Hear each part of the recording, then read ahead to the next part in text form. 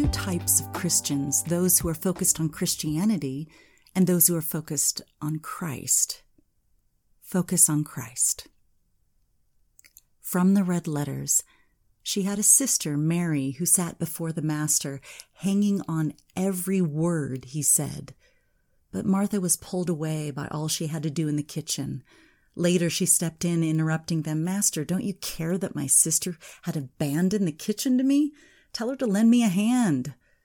The Master said, "Martha, dear Martha, you're fussing far too much and getting yourself worked up over nothing.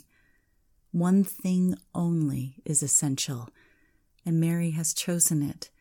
It is the main course and won't be taken from her." Luke 10, verses 40 through 42, the Message. Mary was listening. Martha was busy with a good idea.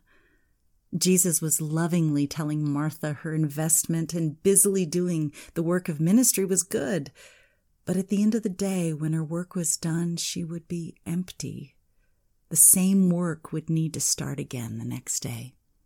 While Mary sat at her Master's feet, she was receiving truth for tomorrow. The revelations she received in his presence caused her spirit to be filled. She received strength for the journey from his word. This choice gave her wisdom to accomplish the next task of ministry. The energy to carry out good ideas always wears out, but revelations from Jesus can never be taken away. Be the one who spends time every day with Jesus.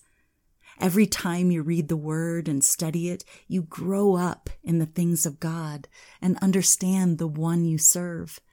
When you seek to understand, it will be revealed to you. When you listen, wisdom will bring balance to your life. Weariness in doing good deeds is a sign you need to spend time with the Master.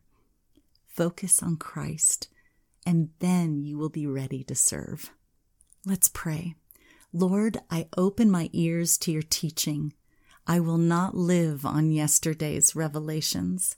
Fill me today, new and afresh with your Holy Spirit. Feed me again with your word. Jesus said, "So be careful how you listen, for whoever has, to him shall be given more, and whoever does not have, even what he thinks he has, shall be taken away from him." Luke 8, verse 18.